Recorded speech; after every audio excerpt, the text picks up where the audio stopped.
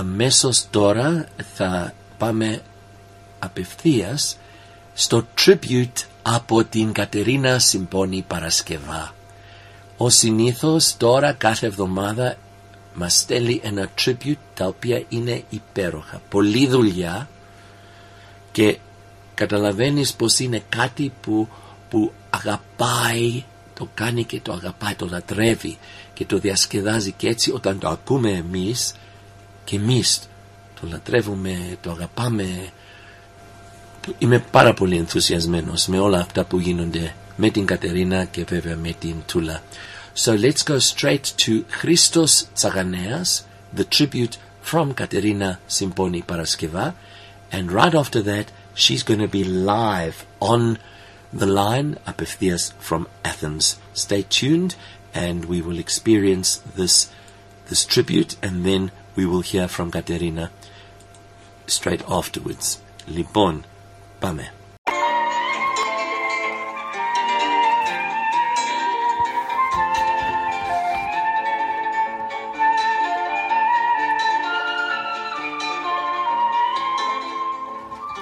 Christos Tsaganeas, ο αριστοκράτης με το χρυσό παράσημο, το ΕΑΜ και η εκτέλεση της Ελένης Παπαδάκη.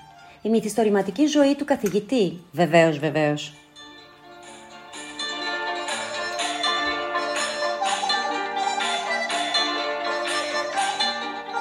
Μπορεί να έγινε γνωστός στο ευρύ κοινό μέσα από τις ταινίες του Σακελάριου, αλλά ο γνωστός ηθοποιός που πέθανε σαν σήμερα το 1976 σημάδεψε με τους ρόλους του το ελληνικό θέατρο και είχε έναν πολυτάραχο βίο.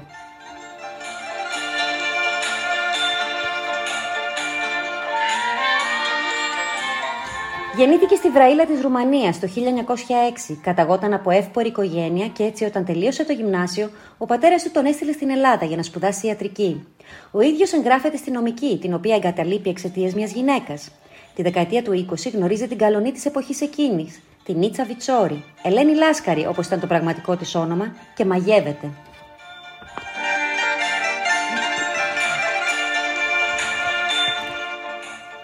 Ο έρωτάς τους ήταν αμοιβαίος και κεραυνοβόλος και έτσι και οι δύο τους, προκειμένου να ζήσουν μαζί, ανατρέπουν τις έως τότε ζωές τους.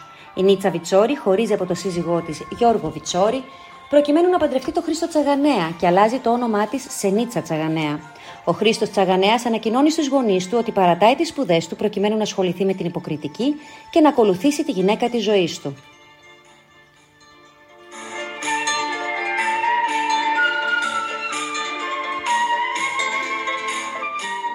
Όταν ο πατέρας του Τσαγανέα πληροφορείται για την απόφαση του γιού του να εγκαταλείψει τις πανεπιστημιακές του σπουδές, τον αποκληρώνει και πάβει να τον στηρίζει οικονομικά.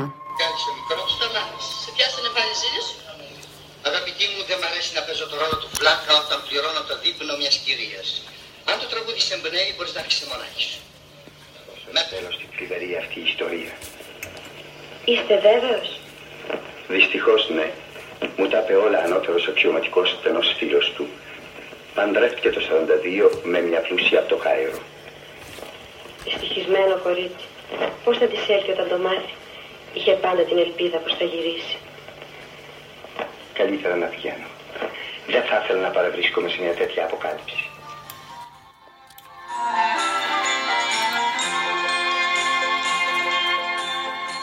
Ο νεαρός τότε Χρήστος αναγκάζεται να ζει σε ένα πλοιάριο στο λιμάνι του Πειραιά και προκειμένου να εξασφαλίσει τα προστουζήν λαμβάνει μέρος σε παραστάσεις περιπλανόμενων θεάσεων, τα μπουλούκια, που ήταν ιδιαίτερα υπερτιμημένα εκείνη την εποχή. Αιτία για την αποκλήρωση του Τσαγανέα δεν ήταν τόσο η ενασχόλησή του με το θέατρο, αλλά η σχέση του με τη Βιτσόρη και ο ασπασμός της αριστερής ιδεολογίας που η ίδια έφερε. Το Βιτσόρης, όνομα του πρώτου συζύγου της στην εποχή εκείνη, ήταν συνώνυμο με τροτσκιστικές και αρχαιομαρξιστικές και ο ίδιος ήταν διωκόμενος άγρια από το μεταξικό καθεστώς. Η Νίτσα Τσαγανέα ήταν ενεργός μέλος της Εθνικής Αντιστάσεως μέσω του ΕΑΜ, όπως και ο Χρήστος Τσαγανέας. Το 1944, κατά τη διάρκεια των Δεκεμβριανών, το όνομα του Χρήστου Τσαγανέα σχετίζεται με το γεγονός της εκτέλεσης της ηθοποιού Ελένης Παπαδάκη από την Εθνική Πολιτοφυλακή. Η Ελένη Παπαδάκη υπήρξε μία από τις διασημότερες ηθοποιούς της κατοχικής περίοδου. Επειδή το θέατρό της ήταν πάντα γεμάτο και από Γερμανούς, μετά την κατοχή κατηγορήθηκε για αντεθνική δράση. Κυρίως ήταν οι σχέσεις της με τον πρωθυπουργό του 1943, τον Ιωάννη Ράλη, ο οποίος ήταν οικογενειακός τους φίλος. Οι σχέσεις τους βέβαια ήταν αμφιλεγόμενοι, οργίαζαν οι φήμες περί ερωτικού δεσμού, παρά το ότι αυτός ήταν σε γάμο και εκείνη διατηρούσε επίσημα έναν δεσμό. Πιθανολογείται, αλλά δεν είναι και αυτό το κάτω-κάτω έγκλημα. Έγινε. Οι φίλοι και η οικογένειά της υποστηρίζουν ότι χρησιμοποίησε τις διασυνδέσεις της για να σώσει πολλούς Έλληνες. Και είχε σώσει και αριστερούς, όσο περνούσαν οι δυνάμεις της. Πράξη που στιγμάτισε την Παπαδάκη και την έκανε εύκολο θύμα στα Δεκεμβριανά ήταν η διαγραφή της, πρώτος στρατιωτός του Βεάκη, του Μεγάλου Βεάκη, από το Σωματείο των Ελλήνων Ηθοποιών. Λίγο πριν τα Δεκεμβριανά. Μετά την αποχώρηση των Γερμανών, το Σωματείο Ελλήνων Ηθοποιών συντάσσει αμέσως μια λίστα με τίτλο «Οι προδότε ηθοποιοί». Η Ελένη Παπαδάκη βλέπει το όνομά της στη λίστα. Κατηγορήθηκε για φιλογερμανική στάση και κατηγορήθηκε ως πράκτορας του εχθρού και κατάσκοπος.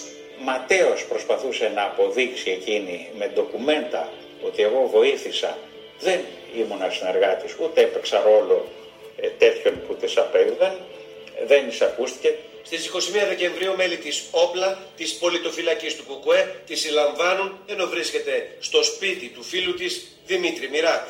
Ο Δημήτρης ο Μιράτ, ο οποίος ήταν στον Ελλάς, όταν τους μαζέψανε και τους πηγαίνανε στο Περιστέρι για ανάκριση, μπήκε μέσα, είδε τον υπεύθυνο της πολιτοφυλακής, γύρισε και είπε «Α, εντάξει, δεν είναι τίποτα, μια μικρή ανάκριση θα σας κάνουν, θα σας αφήσουν, εγώ φεύγω».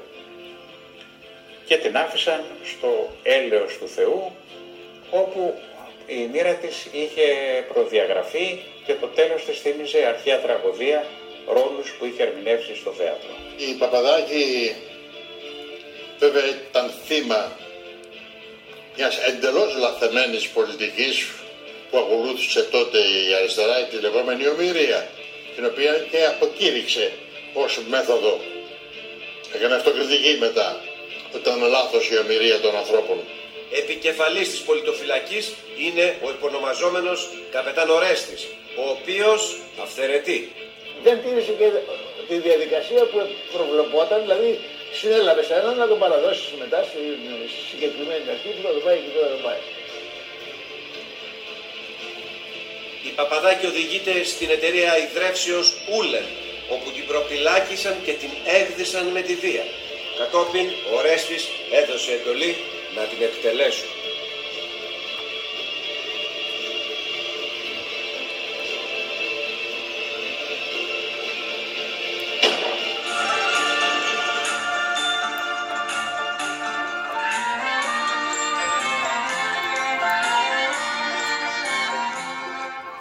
Σε βιογραφίες τους αναφέρεται πως μετά τη δολοφονία του Τρότσκι από ανθρώπους του Στάλιν, όταν το αρχείο του πρώτου πέρασε και από την Ελλάδα, το ζεύγος Τσαγανέα το έκρυψε κάτω από άκρα μυστικότητα.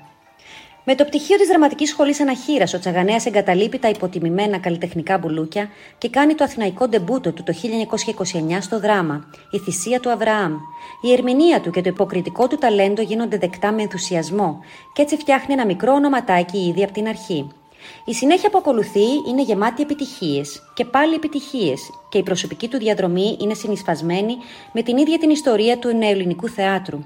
Για τα επόμενα 30 χρόνια θα συνεργαστεί με τους σημαντικότερους αθηναϊκούς θειάσους, παίζοντας κυρίως σε κλασικά έργα, ενώ τη δεκαετία του 60 θα στραφεί στην κωμωδία συνεργαζόμενος με τον Μίμη Φωτόπουλο. Μεγάλος πρωταγωνιστής του εθνικού θεάτρου για πολλά χρόνια, ξεχώρισε σε πολλούς σημαντικούς ρόλους του παγκόσμιου ρεπερτορίου. Αυτό είναι το δωμάτιό σας. Ναι. Πολύ φτωχικό για έναν άνθρωπο με 1,5 εκατομμύριο. Πάντα. Χτες το πρωί εξαργυρώσατε ένα κερδισμένο sweepstake. Είδατε ακριβώς 1.496.000 σε χαρτονομίσματα των 1.000 ξανά. Και εσάς τι σας ενδιαφέρει? Πώς.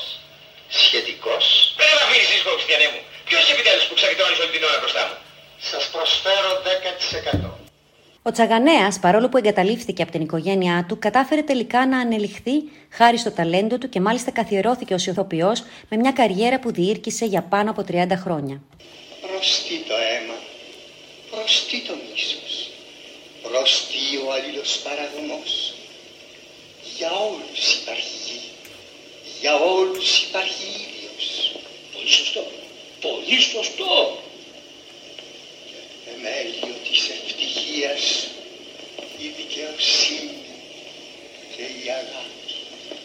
Είσαι μου άνθρωπε, να μου ζήσεις. Δόξα να έχει Παναγία. Βρήκα επιτέλους κι εγώ έναν άνθρωπο να κουβεντιάσω σοβαρά. Εδώ ο κόσμος έχει πάθει παραγγείλημα συντέλεια του αιώνου. Συντέλεια του αιώνου, κύριε. Άνθρωποι,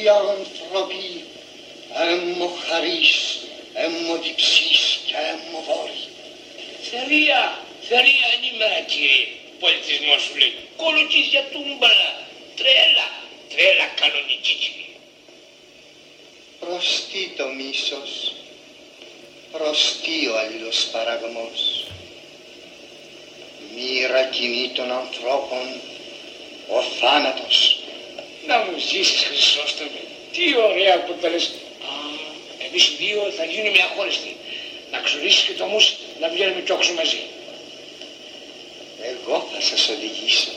Και ρωτάς αν πάω εγώ τώρα με άλλον. Όλοι άνθρωποι είμαστε. Όλοι αδέρφια είμαστε. Όλοι εξαρτήματα του σύμπαντος είμαστε. Μεγάλες κουβέντες, αδερφέ μου. Αλλά ποιος να καταλάβει.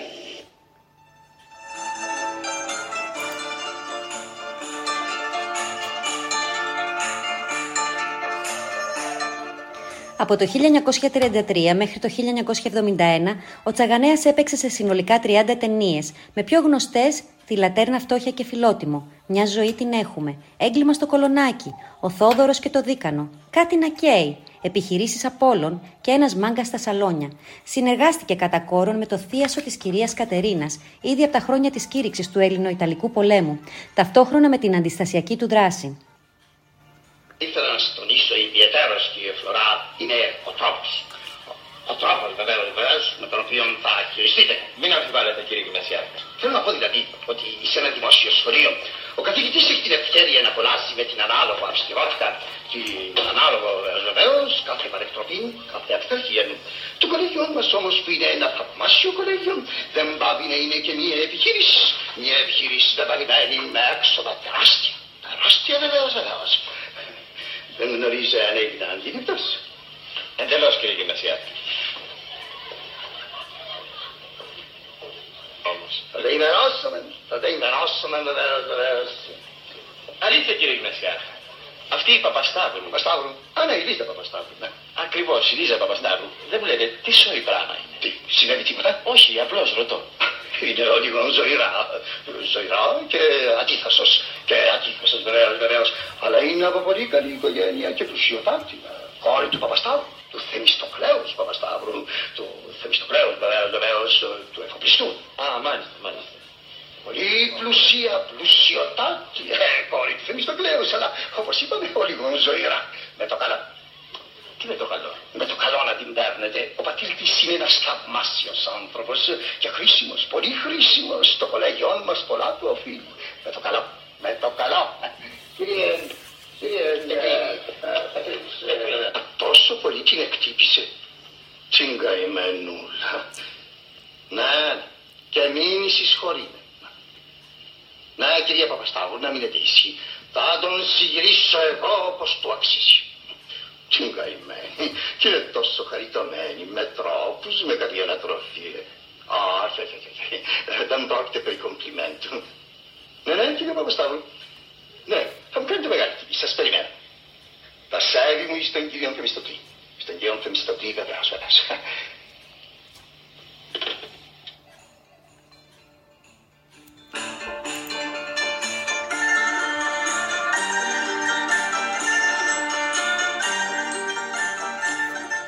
Για τις πράξεις του υπέρ της πατρίδας, ο Τσαγανέας τιμήθηκε με τον Χρυσό Σταυρό του Γεωργίου του Πρώτου.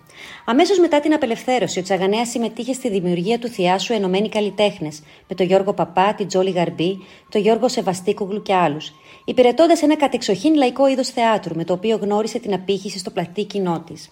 Ο Christos Tsaganeas πέθανε στις 2 Ιουλίου του 1976, ανήμερα των γενεθλίων του. Είχε συμπληρώσει τα 70 του χρόνια, γεννημένος στις 2 Ιουλίου του 1906, κατά άλλους το 1905. Η κηδεία του πραγματοποιήθηκε την επόμενη μέρα στο πρώτο νεκροταφείο Αθηνών, παρουσία πολλών συναδέλφων του. 8 χρόνια αργότερα, μία μέρα μετά την εκταφή του, στο ίδιο μνήμα τοποθετήθηκε η σωρός του Βασίλη Τσιτσάνη. 42 χρόνια πέρασαν από το θάνατό του και η φιγούρα, ο λόγος και η υποκριτική του τέχνη διασώθηκαν μέσω των ταινιών που δεν έχουν πάψει να προβάλλονται από τους τηλεοπτικούς σταθμούς.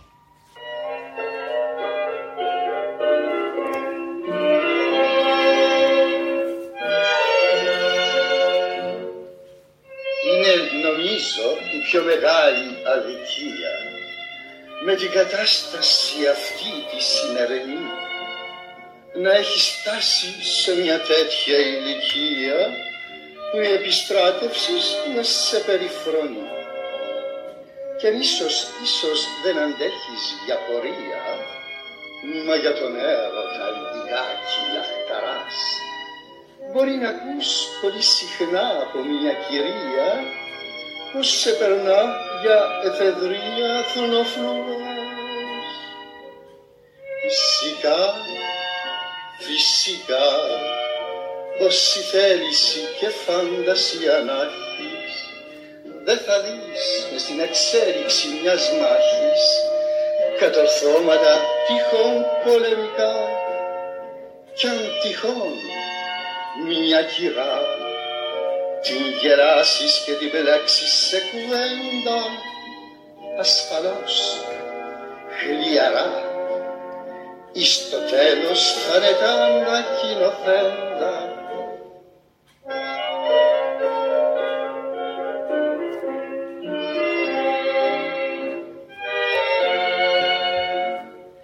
Να το δεχτείς αυτό χωρίς μεμψημυρία, γιατί σου έχει πέσει ο ενθουσιασμός.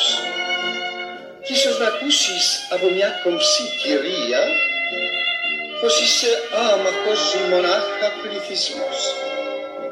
Κι αν σου τύχει φιλικό να συναντήσεις και αν βρεθείς λιγάκι θάρρος φιλικό, ουδετερότητα θα πρέπει να κρατήσεις, γιατί η επίθεση θα σου βγει σε κακό.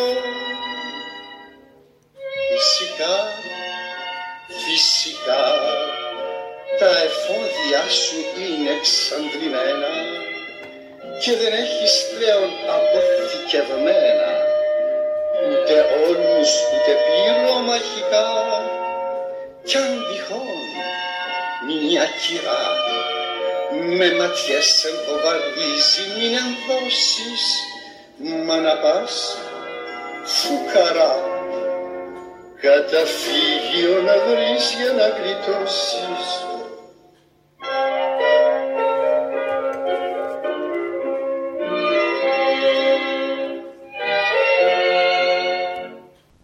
Μάλιστα, φίλοι και φίλες ακροατές, το tribute του Christos Tsaganeas από την Κατερίνα Simboni Paraskeva, και λέμε ένα θερμό καλημέρα. Τι κάνετε? How's Athens? Καλημέρα. Η Ελλάδα πώς πάει? Εδώ κρύο κάνει σήμερα. Για πάλι. Εμείς βράζουμε. Κυριολεξία βράζουμε. Είδες? Είναι 31 βαθμούς, έχει πάρα πολύ υγρασία, δεν φυσάει καθόλου. Μάλιστα. Λιώνουμε. Ωραία, ωραία. Και πάλι μπράβο, πολύ ενδιαφέρον. Μαθαίνουμε πολλά με αυτά τα tributes, Κατερίνα μου. Ο συγκεκριμένος ηθοποιός έπαιξε και κατά εξοχήν δεύτερους ρόλους. Έπαιξε όμως σε πάρα πολλές ταινίες. Έπαιξε σε πολλές ταινίες τον κακό και σε άλλες τον κωμικό. Ναι.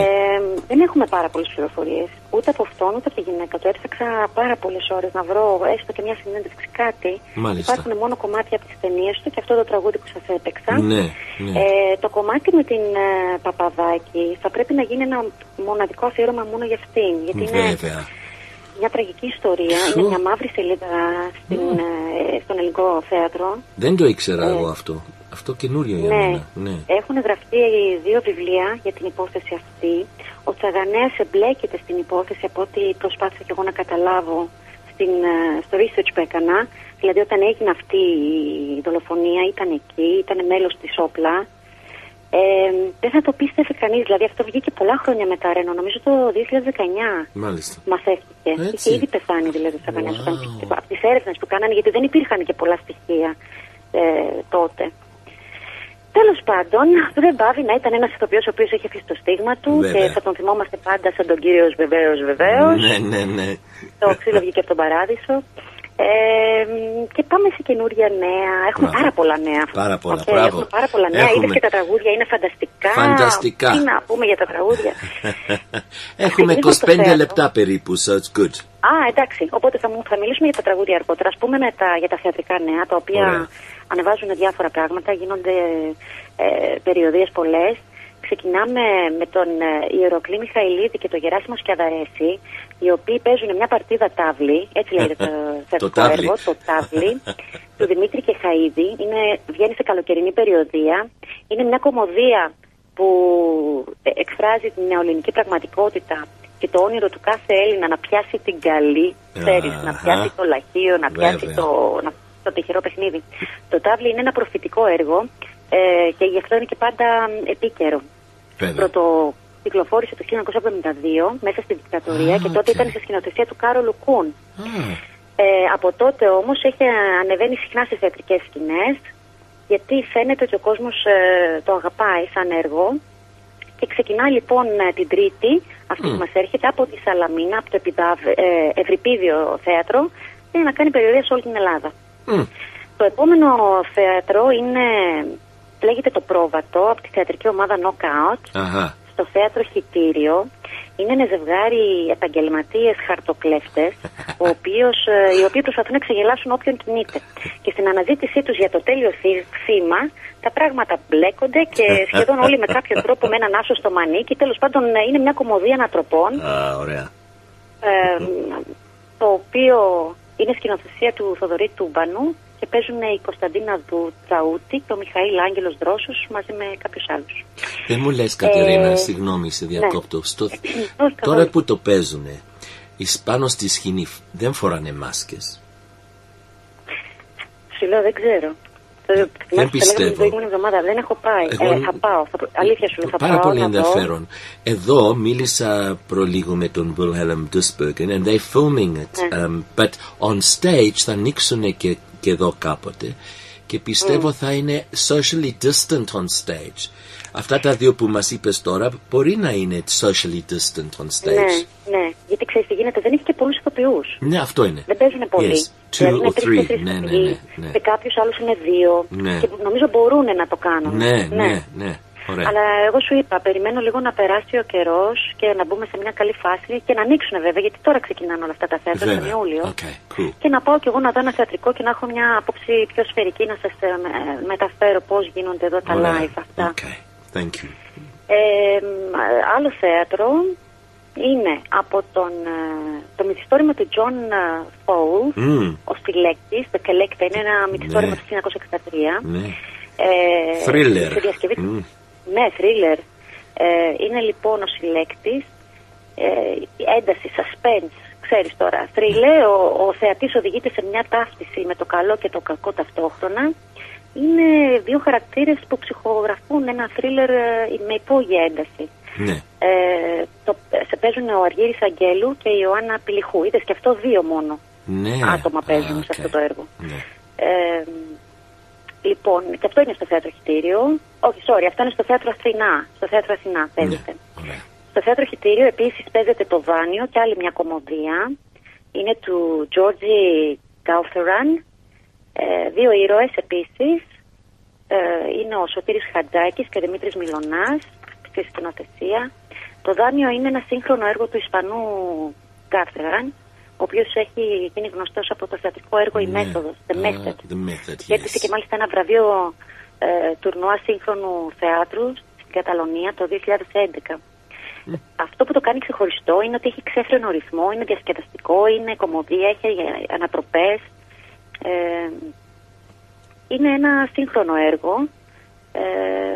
Αυτό είναι φαντάζομαι μια πολύ ωραία κωμωδία. Ναι, και είναι από ό,τι λέει είναι η αντιμετώπιση και η ευρηματικότητα του ανθρώπου απέναντι στο επίγον να επιβιώσει.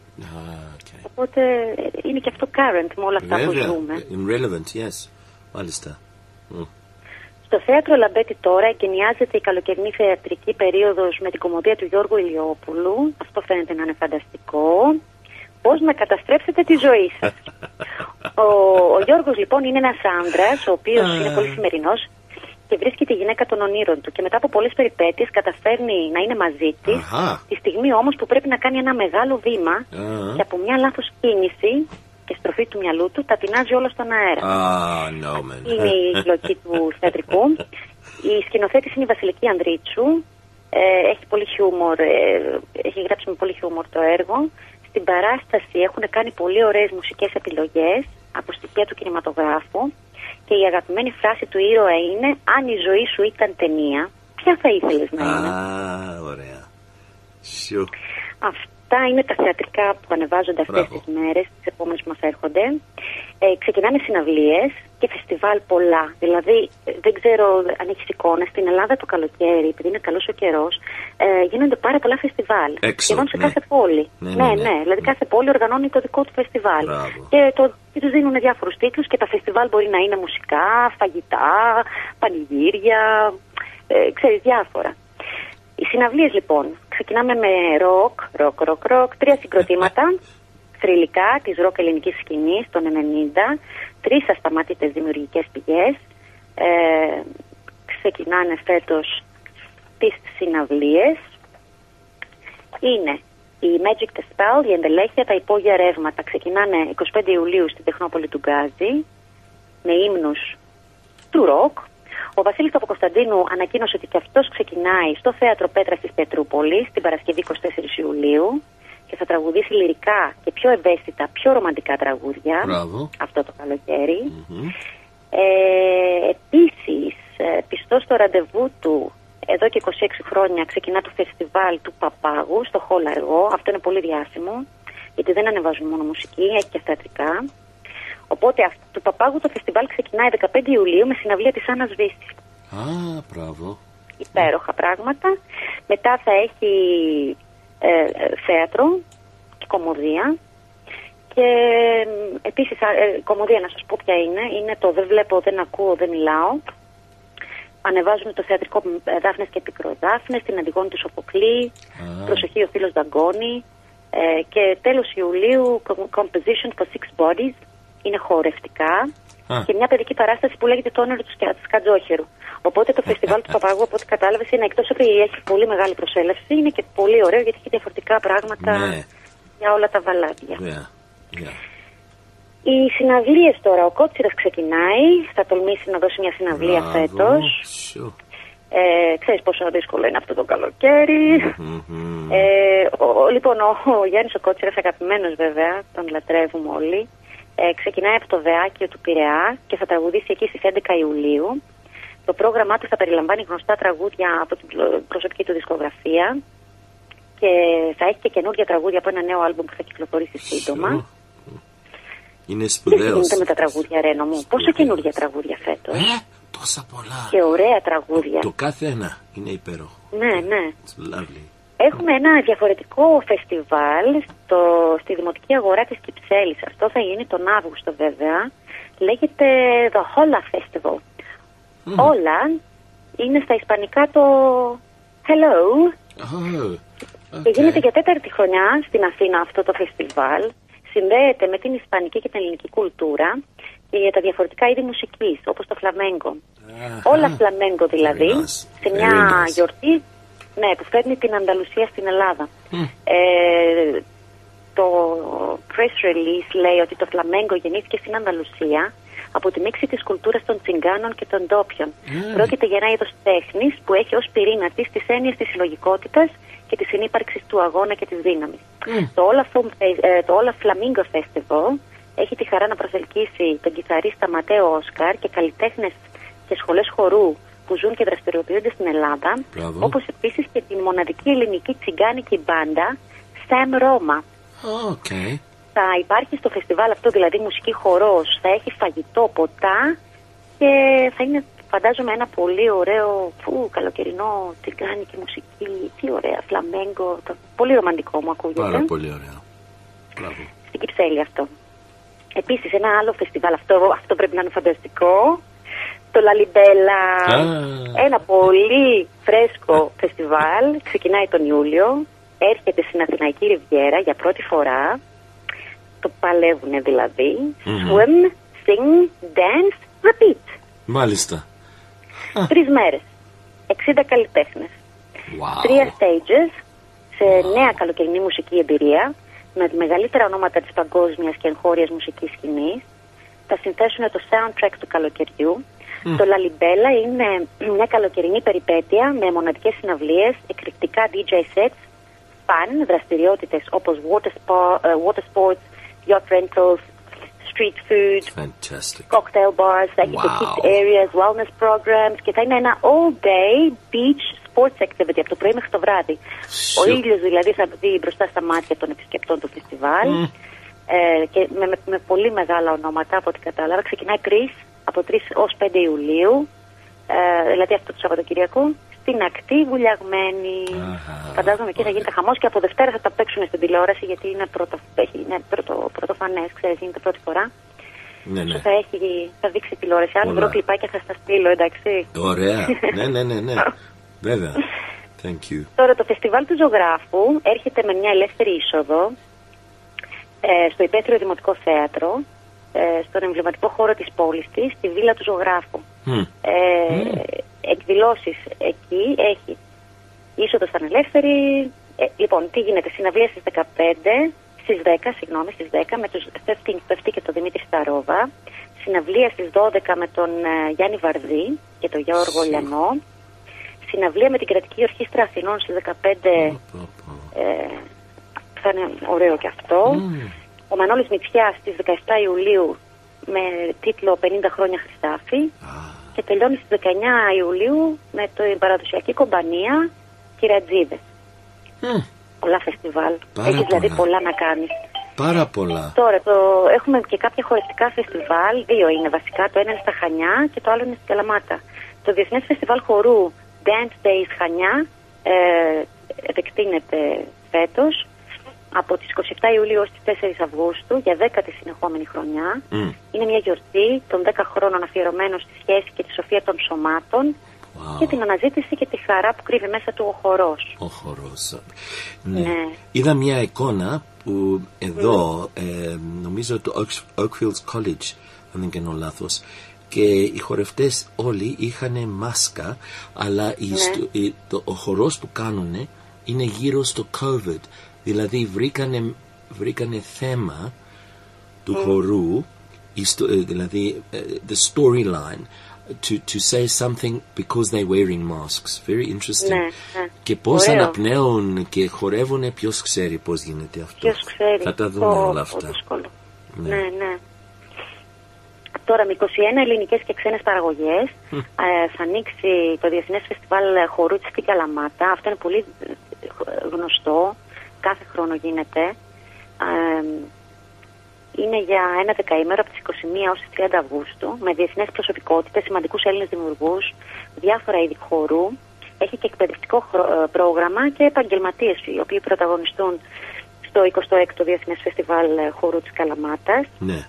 Οι παραγωγές αυτές θα παρουσιαστούν στο αμφιθέατρο του Κάστρου της Καλαμάτας και στην κεντρική πλατεία της Καλαμάτας. Είναι φανταστικό. Αυτό κάθε χρόνο είναι και στα social media το δείχνουν. Είναι ένας ωραίος διαγωνισμός και παίρνουν μέρος πάρα πολλοί άνθρωποι. Ο βασικός στόχος του φεστιβάλ είναι η διοργάνωση των σεμιναρίων, οι οποίοι φέτος από ό,τι κατάλαβα δεν θα γίνουν και πάρα πολλά, αλλά είναι για παιδιά από 5 έως 70 ετών, έτσι. Μάλιστα. Όπως επίσης και για άτομα με αναπηρία. Για όσους αγαπάνε το χορό. Θα έρθουν σε αυτό το φεστιβάλ ξένοι δημιουργοί που έρχονται από το Βέλγιο, την Ισπανία, τη Γαλλία, την Τσεχία, το Ισραήλ, τη Γερμανία και τη Σλοβακία. Και θα παρουσιάσουν και αυτοί για πρώτη φορά τα δικά τους χορευτικά έργα. Τώρα στο σινεμά δεν γίνονται πολλά πράγματα. Το μόνο που βρήκα για το σινεμά ήταν ένα ντοκιμαντέρ που σου έστειλα το link, γιατί δεν νομίζω να μπορούσαμε να το παίξουμε. Όμως είναι του Νίκου Μεγκρέλη, όπου υπάρχουν άνθρωποι, λέγεται. Έχει τίτλο το ντοκιμαντέρ, σε συνεργασία με τους γιατρούς του κόσμου και της Ελλάδας. Θα προβληθεί στο θερινό κινηματογράφο Λαΐς της Ταινιοθήκης της Ελλάδας. Είναι βασισμένο σε οπτικό υλικό των γιατρών του κόσμου, οι οποίοι φέτος συμπληρώνουν 30 χρόνια δράσης, και στις προσωπικές τους μαρτυρίες των εθελοντών, ο Μεγκρέλης σκηνοθετεί ένα μεγάλο μήκους ντοκιμαντέρ για να μας μεταφέρει εκεί που υπάρχουν άνθρωποι κατατρεγμένοι από πολέμους, πείνα, φτώχεια, φυσικές καταστροφές. Εκεί που οι εθελοντές δηλαδή των γιατρών του κόσμου αγωνίζονται να σώσουν ζωές και να δώσουν ανθρωπιστική και ιατρική βοήθεια ανεξαρτήτως χρώματος, φυλής, ξέρεις. Με το ντοκιμαντέρ αυτό ο Μεγκρέλης θέλει να αναδείξει τις αξίες του ανθρωπισμού, της αλληλεγγύης και της προσφοράς και καταγράφει τα συναισθήματα που βιώνουν οι εθελοντές στα πεδία της δράσης, δηλαδή την ελπίδα και την απογοήτευση, το φόβο, την αγωνία, τη χαρά και τη λύπη. Αυτά είναι για το σινεμά. Το Μουσείο Γουλανδρή τώρα, εδώ κοντά μας, έχει 2 νέες εκθέσεις υψηλού συμβολισμού, οι οποίοι σηματοδοτούν τη δύναμη και την αξία της δημιουργίας μέσα σε ειδικές συνθήκες όπως είναι το COVID. Και το Ίδρυμα Βασίλη και Ελίζας Γουλανδρής, το Αθηναϊκό Μουσείο, το οποίο ανοίγει και πάλι τις πύλες του τώρα τον Ιούλιο, είναι το κόσμημα της Αθήνας. Από ό,τι κατάλαβα έχει ανακαινιστεί και θα λειτουργήσει, είχε ανασταλεί η λειτουργία του λόγω κορονοϊού, αλλά έχει φιλοξενήσει 106.000 επισκέπτες από τότε που άνοιξε. Όσοι βρεθούν λοιπόν στους χώρους του μουσείου θα βρεθούν μπροστά σε μία έκπληξη που μόνο η παιδική φαντασία μπορεί να δημιουργήσει. Ο όροφος των περιοδικών εκθέσεων έχει μετατραπεί σε ένα λιλιπούτιο δημιουργών, οι οποίοι εκπροσωπούνται από τα έργα που φιλοτέχνησαν κατά την περίοδο της καραντίνας, ανταποκρινόμενοι στο κάλεσμα του μουσείου. 252 παιδιά που ανταποκρίθηκαν στη δημιουργική αυτή πρόσκληση εξέφρασαν μέσα από τα έργα τους όχι μόνο το ταλέντο τους, αλλά και τις σκέψεις τους και τους προβληματισμούς τους, και θα είναι μια ενδιαφέρον έκθεση με έργα παιδιών, 252 παιδιών, και θα διαρκέσει μέχρι τις 30 Σεπτεμβρίου αυτή η έκθεση στο Μουσείο Γουλανδρή. Και κλείνουμε τα καλλιτεχνικά νέα με μπουζούκια. Μπουζούκια. Με μπουζούκια. Πάνος Κιάμος οδηγεί την καλοκαιρινή νύχτα της Αθήνας στο Ποσειδόνιο της Παραλιακής. Από χθες ξεκίνησε, κάθε Παρασκευή και Σάββατο. Ο επιτυχημένος καλλιτέχνης θα πρωταγωνιστήσει για άλλη μια φορά.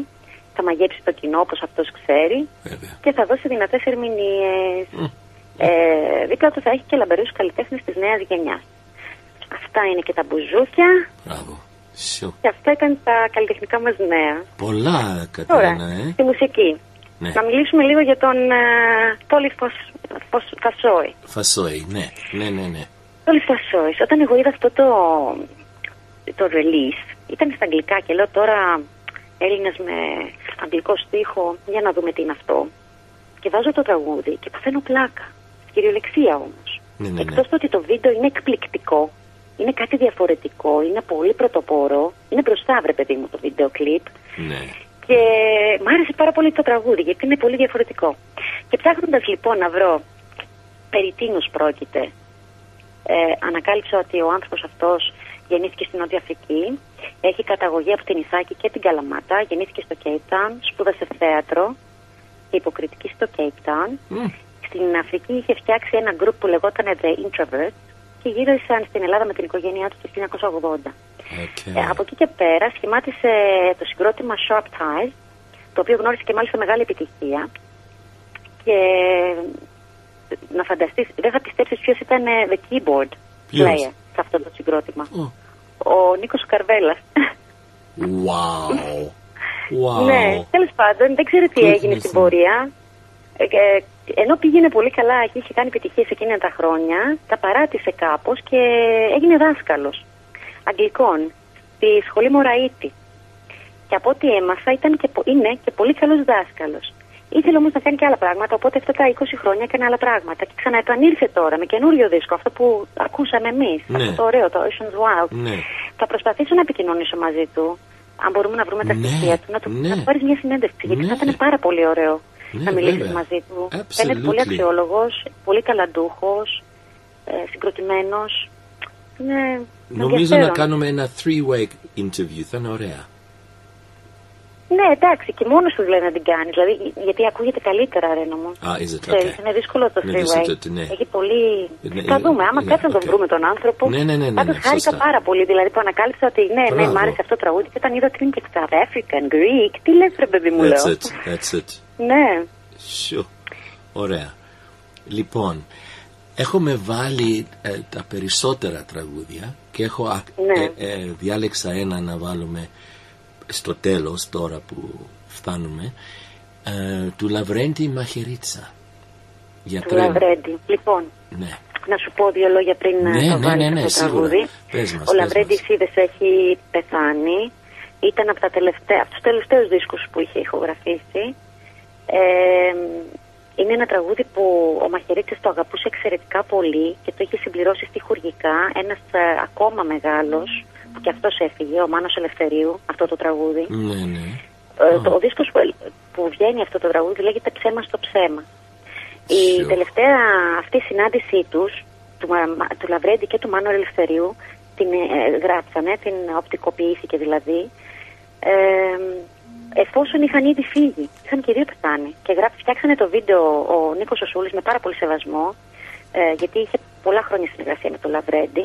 Οπότε το βίντεο κλιπ είναι εικόνες και φωτογραφίες των δύο μεγάλων αυτών δημιουργών, με ένα τεράστιο συναισθηματικό φορτίο, έτσι. Γιατί σου λέω και οι δύο δεν είναι πια στη ζωή, και είναι ένα τραγούδι που ειδικά στις μέρες μας, τι να πω, ήταν όχι coincidence όταν το γράψανε, που να ξέρανε οι άνθρωποι τι θα βλέπαμε εμείς. Έτσι δεν θα είναι και εδώ. Prophetic, ναι. Ο γιατρός, γιατρέ λέγεται το τραγούδι. Γιατρέ, ναι. Η Κατερίνα μου, πες μας δύο λόγια. Έχουμε ακόμα 2-3 minutes πριν να βάλουμε το τραγούδι. Θέλω να σε ρωτήσω, γιατί είμαι περίεργος. Το τραγούδι της Άλκης της Πρωτοψάλτη που έβαλα στην αρχή και τη Ρίτα Βίλσον. Πες μας κάτι για αυτά τα δύο τραγούδια και μετά βάζουμε το Λαβρέντη. Ναι, η Άλκης της. Δώσ' μου φτερά. Λοιπόν, είναι ένα καινούριο τραγούδι. Wow. Θα σου πω τι παίζει. Έχει ιστορία κι αυτό. Την έχει γράψει ο συνθέτης της διάσημης ορχήστρας Εστουδιαντίνα της Νέας Ιωνίας, λέγεται Ανδρέας Κατσιγιάννης, ο οποίος είναι και σε στίχους του Κώστα Μπαλαχούτη. Το τραγούδι αυτό προέκυψε από τη συνεργασία της Άλκης της με την χοροδία της Εστουδιαντίνας, στο Μέγαρο Μουσικής που είχε γίνει και λεγόταν Με Άρωμα Ανατολής. Το τραγούδι αυτό είναι ο προπομπός για μια ολοκληρωμένη σειρά, θα κυκλοφορήσει δίσκο σύντομα, οπότε είναι το πρώτο release από αυτό το album που θα έρθει, και θα έχει τίτλο «Γη της Ιωνίας». Είναι αφιερωμένο στη Σμύρνη, που θα κυκλοφορήσει το Σεπτέμβριο, αυτό το συγκεκριμένο άλμπουμ. Οπότε αυτό το «Δώσ' μου φτερά» είναι και αυτό στο αφιέρωμα της Σμύρνης. Είδες, φέτος παίζουμε πολύ με την ιστορία μας και να ξυπνήσουμε μνήμες. Τώρα το Let Me Be. Το Let Me Be, όταν το είδα, λέω τώρα τι δουλειά έχει η Ρίτα Βίλσον. Κι εγώ λέω... Και αυτός ο τύπος ποιος είναι που δεν τον ξέρω. Και λέω κάτσε να το ακούσω. Και βάζω το τραγούδι και λέω Θεέ μου, τι φωνάρα είναι αυτή. Ποιος ήξερε αυτό το πράγμα. Ποιος ήξερε ότι η Ρίτα Βίλσον ξέρει να τραγουδάει τόσο καλά και είναι πανέμορφη, μια κούκλα. Και όταν άκουσα και τους στίχους, το τραγούδι, Ρένο μου, τι να σου πω, μπήκε μέσα μου πολύ, δηλαδή είναι από τα καλύτερα μου τραγούδια που άκουσα αυτές τις μέρες. Το τραγούδι γυμνό, έχει τη δική του ομορφιά. Πολλές φορές είναι ακόμα πιο πολύχρωμο και φωτεινό από τα κανονικά ενορχιστρωμένα τραγούδια. Το κομμάτι που ερμήνευσαν και έγραψαν μαζί η Ρίτα Βίλσον και ο Χρήστος Μάστορας στο live acoustic version. Αυτό ξέρουμε μόνο για αυτό το τραγούδι, Let Me Be. Μπείτε και δείτε το, ακούστε το, είναι φανταστικό. Είναι φανταστικό όσοι έχετε ίντερνετ. Και βέβαια τα έχουμε στείλει, οπότε και στο σταθμό μπορείτε να τα παίξετε ό,τι ώρα θέλετε. Ναι. Συνήθως εγώ δεν παίζω ξένα τραγούδια, μόνο αν έχει κάτι να κάνει με Ελλάδα. Αν είναι Έλληνες τραγουδιστές, Έλληνες μουσική, προσπαθώ να τα συνδυάσω. Και η Ρίτα βέβαια με τον Tom Hanks, ο άντρας της, είναι φιλέλληνες. Μιλάει πάρα πολλά πράγματα αυτός. Αγαπάει την Ελλάδα πάρα πολύ, Κατερίνα. Πάρα πολύ. Αισθάνεται Έλληνας καταρχήν. Ναι. Αισθάνεται Έλληνας, ναι. Και θυμάμαι μια φορά ήταν κάπου και την ρωτήσανε τη Ρίτα Βίλσον, νομίζω όταν άρχισε αυτό το A Big Fat Greek Wedding, γιατί μέσω της Ρίτας που την είδε την Νέα Βαρδάλο στη σκηνή να κάνει αυτό το κομμάτι και είπε στον άντρα της let's produce it. I mean it's a lovely story that behind My Big Fat Greek Wedding. Ναι. Και εξήγησε ακριβώς από ποιο χωριό είναι, οι γονείς της και η Ελλάδα και it was lovely. Δεν ξέρω το ελληνικό της όνομα, δηλαδή η Ρίτα είναι, δεν ξέρω ακριβώς. Θα το ψάξω, ψάξω να το βρω και θα σου το πω στην επόμενη. Ωραία. Να σου πω επίσης ένα τραγούδι που δεν ξέρω αν θα παιχτεί κάποια στιγμή, αλλά τέλος πάντων, επειδή ήταν και αυτό ένα καινούριο τραγούδι και μου έκανε και μεγάλη εντύπωση, ήταν το Αν είναι η αγάπη αμαρτία. Είναι ένα παλιό τραγούδι της Τζένις Βάνου, πολύ αγαπημένο τραγούδι. Ξανακυκλοφορεί λοιπόν αυτό το τραγούδι, είναι του Μίμη Πλέσα και σε συνεργασία του Μίμη Πλέσα, ο οποίος είναι και αυτός πια σε μεγάλη ηλικία ο άνθρωπος. Το βιντεάκι ήταν φανταστικό, με μια εξωτική κοπέλα που λέγεται Ροζάνα Μάιλεντ, η οποία είναι από την Καραϊβική, έχει Latin δηλαδή προέλευση. Μάλιστα. Και τραγουδάει αυτό το τραγούδι, Αν είναι η αγάπη αμαρτία, στα ισπανικά. Και μάλιστα στο βίντεο είναι μαζί. Η Ροζάνα επιμιλήθηκε τους στίχους, γιατί είναι στα ισπανικά, και από ό,τι ξέρω έχει συνεργαστεί με μουσικούς από την Αργεντινή και την Κούβα. Έφυγε από την Αβάνα όταν ήταν 16 χρονών με τον πατέρα της και ήρθαν στην Ελλάδα, ο οποίος ήταν μέλος ενός μουσικού συγκροτήματος για μια καλύτερη ζωή. Και συνεργάστηκαν εδώ και ταξίδεψαν σε όλη την Ελλάδα, από νησί σε νησί, κάνοντας μουσική, συναυλίες. Και τέλος πάντων κάπως αγαπούσε πολύ, νομίζω, αυτή τη μουσική του Μίμη Πλέσα. Και δεν ξέρω, κάπως η τύχη το έφερε, τον συνάντησε και κάτσανε και φτιάξανε αυτό το τραγούδι, Αν είναι η αγάπη με αμαρτία, στα λατινικά. Πολύ ωραία έκδοχη. Φρέσκο. Θα το βάλουμε την άλλη εβδομάδα, σίγουρα θα το βάλω στην αρχή. Όποτε θέλεις. Απλά ήθελα να πω ότι περί τίνος πρόκειται. Ναι. Σπουδαία πράγματα μας στέλνεις. Ευχαριστώ, Κατερίνα μου. Εγώ ό,τι βρίσκω σας στέλνω. Ναι. Και υπάρχουν τόσα πολλά που γίνονται και στην Ελλάδα και εδώ, και κάθε εβδομάδα κάτι κάνουμε που είναι μεγάλη χαρά. Ευχαριστώ και πάλι για το tribute και περιμένουμε την άλλη εβδομάδα άλλο tribute και άλλα τραγούδια και άλλα νέα. Και θα φέρω και άλλους εδώ, όχι θα τους φέρω, θα τους μιλήσω, γιατί είμαστε μόνοι μέσα στο στούντιο. Ωραία. Πρέπει να κανονίσουμε ένα σπόνσορ, να σου φέρνει καφέ. Ναι.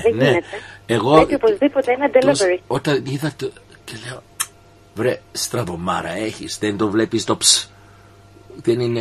Όταν το είπες, λέω μήπως έχω κάνει λάθος και έχω γράψει φι αντί για ψι. Μήπως έχω κάνει λάθος εγώ τυπογραφικό. Αλλά όχι, μια χαρά ρε, μου πρέπει να κανονίσουμε κάποιον να σου φέρνει καφέ.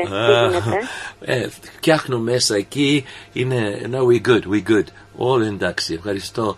Λοιπόν, θα βάλουμε αυτό το τραγούδι ως αφιέρωμα, Κατερίνα. Σε όλοι που ακούνε αυτή τη στιγμή, περαστικά να είναι όλα τα δυσάρεστα και υπομονή μπορούμε να πούμε, και ελπίδα. Τι άλλο μπορούμε να πούμε? Υπομονή και όλα καλά θα πάνε. Να είμαστε αισιόδοξοι. Ναι, αυτό είναι.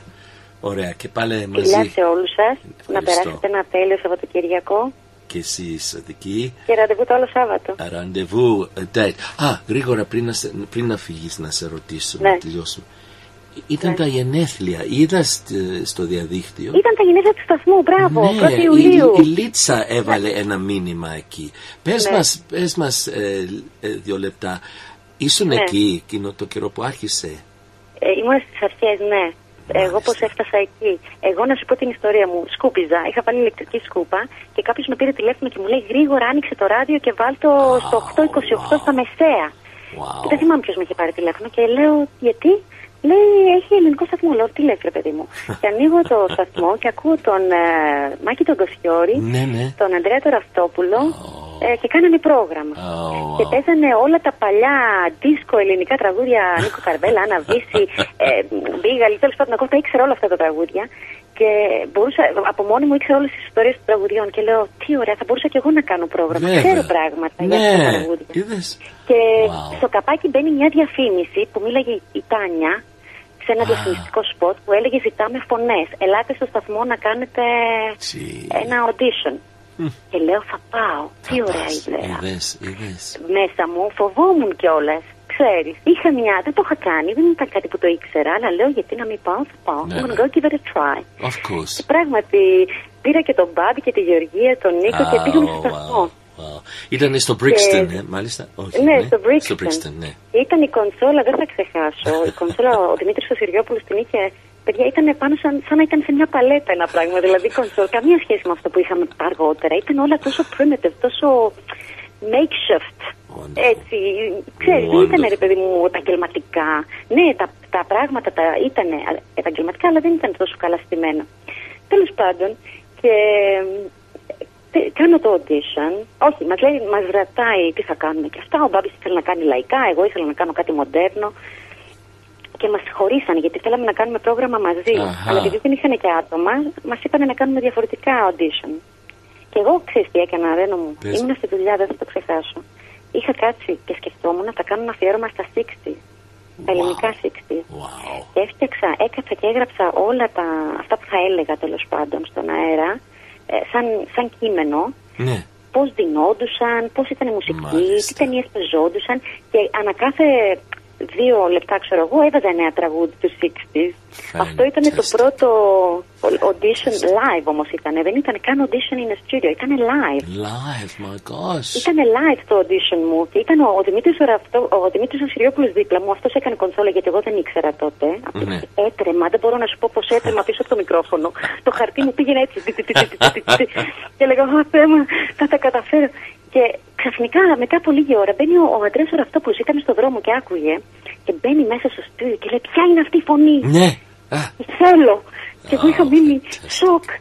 Ήμουν τόσο τρομαγμένη και τόσο, ξέρεις, ντρεπόμουν, ήμουν τρακαρισμένη να το πω. Τέλος πάντων πήρα λίγο θάρρος, λέω εντάξει το έχω, κάτι θα κάνω. I'm sure I can make this. Και κάπως έτσι ξεκίνησα και εγώ στο σταθμό. Όλα τα υπόλοιπα μόνοι μας τα μάθαμε. Βέβαια ο σταθμός τότε, ο Μάκης θυμάμαι και όλα τα παιδιά που δουλεύαν, γιατί ήμασταν πάρα πολλά άτομα, είχαν τέτοιο ενθουσιασμό. Ό,τι κάναμε το κάναμε με τόση χαρά. Δίναμε απέραντες ώρες, ατέλειωτες ώρες, νερόνυχτα για να στήσουμε προγράμματα, να κάνουμε μαραθώνιους, να μαζέψουμε χρήματα, να φτιάξουμε τα equipment, να στήσουμε καινούριο στούντιο. Είχαμε 2 στούντιο επάνω. Ήταν φανταστικά. Ήταν από τα καλύτερα χρόνια της ζωής μου, γνώρισα κόσμο, έκανα πράγματα δημιουργικά. Δεν είχαμε την πολυτέλεια της σημερινής ζωής που έχει ίντερνετ. Δεν υπήρχε τίποτα. Υπήρχε ένα fax machine που μας έστελνε το Athens News πρακτορείο, μας έστελνε τις ειδήσεις. Μία φορά την εβδομάδα παίρναμε περιοδικά και εφημερίδες που ήταν πλέον παλιά νέα, αλλά τα παίρναμε από το ελληνικό βιβλιοπωλείο. Πανάκριβα όλα αυτά που σου λέω, γιατί ήταν. Θυμάμαι τα περιοδικά ήταν 3 φορές πάνω οι τιμές σε σχέση με τα local one. Δύσκολα, αλλά τα κάναμε με χαρά. Ναι. Είδες κάτι και ζήσαμε και απίστευτες στιγμές, έτσι. Δεν θα ξεχάσω εκείνα τα χρόνια που ζήσαμε την υπόθεση της Κύπρου με τον Ισαάκ και τον Σολομού. Μετά ήρθε ο θάνατος του Ανδρέα Παπανδρέου. Αυτό με τη Λίτσα Μπεκιάρδα. Ήμουνα στον αέρα, ήταν Κυριακή και με παίρνει η Λίτσα και μου λέει Oh my God, έχουμε terrible news. Τρέχει η Λίτσα, εγώ έκανα το πρωινό πρόγραμμα της Εκκλησίας και όλα αυτά στην κονσόλα. Ήταν τόσο δυσάρεστο το όλο θέμα να μεταφέρουμε τις ειδήσεις, αυτό για το θάνατο του Ανδρέα Παπανδρέου. Δηλαδή ζήσαμε κάτι στιγμές ιστορικές. Όπως επίσης και μετά το θάνατο της Αλίκης, το οποίο εγώ είχα κάνει ένα τεράστιο αφιέρωμα. Νομίζω ήταν 6 ώρες. Το παίζανε ανά 2 ώρες την ημέρα, κάτι τέτοιο, αφιέρωμα στην Αλίκη. Που με είχαν βοηθήσει όλοι οι ακροατές. Είχα βγει στον αέρα και είχα πει: όποιος έχει βιβλία, ταινίες, κασέτες, οτιδήποτε της Αλίκης να τα φέρουν στο σταθμό. Και πράγματι υπήρχε τέτοια μεγάλη ανταπόκριση του κόσμου. Μάλιστα. Που μου φέραν όλο το υλικό και έφτιαξα αυτό το ντοκιμαντέρ τότε για την Αλίκη, την οποία λατρεύω, έτσι δεν το συζητώ. Ναι, και εγώ. Και όλοι τη λατρεύουν. Το αστέρι. Τι ωραία πράγματα. Αναμνήσεις σπουδαίες. Τα πανηγύρια που είχαμε κάνει στο Greek Club. Δηλαδή, έχω τόσες πολλές αναμνήσεις και ήταν όλα τόσο ωραία. Τι να σου πω, ρε, πάνε τόσα χρόνια, δεν το πιστεύω. Και είναι με μεγάλη χαρά που ακόμα υπάρχει και μεγάλη μου τιμή που μπορώ να έρθω κι εγώ ένα Σάββατο να τα πούμε αυτά. Και αυτό που μου αρέσει τόσο πολύ, το πιο πολύ, είναι που που κάθε εβδομάδα I can see the program is growing, it's developing. Και ανάφερε στη Λίτσα Πεκιάρη και δίχως να πούμε πολλές λεπτομέρειες, υπάρχει και εκεί κάτι που γίνεται και θα το πούμε όταν είναι η ώρα. Ναι. Βασικά χαίρομαι πάρα πολύ που βλέπω δικά μας παιδιά που έχουν διατρέψει, έχουν κάνει πράγματα, όπως και ο Παύλος. Και ο Παύλος θα βάλουμε και αυτό, Μπράβο τους. Δηλαδή κάνανε πράγματα και κάνουνε πράγματα. Και μπράβο τους. Πρέπει οπωσδήποτε. Δηλαδή θα πρέπει να τους βάλεις και συνέντευξη, Ναι. Σίγουρότατα. Και θα μας πει ναι, παιδί μου. Ωραία. Οκ, Κατερίνα μου. Ευχαριστώ πάρα πολύ και πάλι την άλλη εβδομάδα. Ναι. Χρόνια πολλά. Χρόνια πολλά, ναι. Ωραία. Φιλάκια σε όλους και να είστε καλά. Thank you. Επίσης. Χαιρετίσματα. Cheers. Thank you. Yeah. Bye.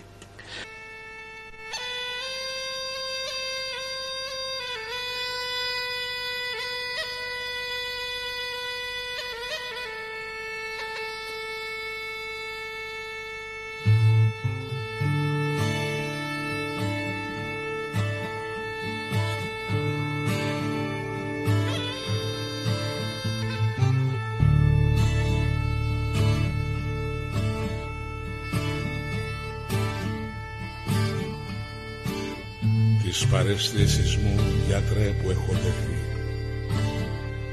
δεν τις ελέγχω και το σώμα να λυθεί.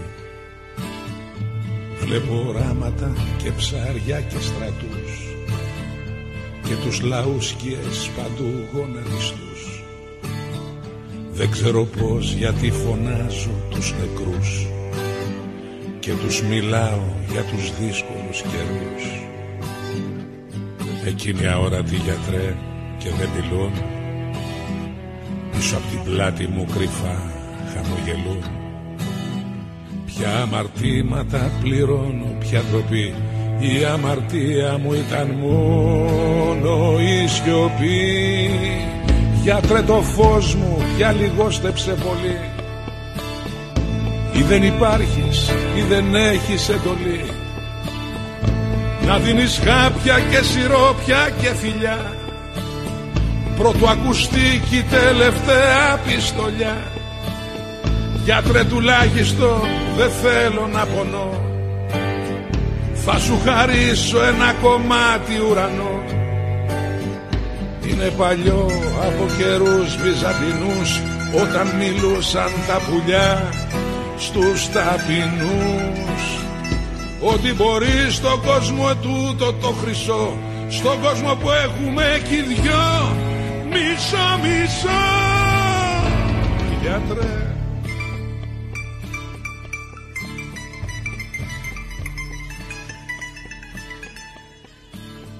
γιατρέ, ποιος άγγελος θνητός στενανιαστεί για να ρωτήσει και για μας το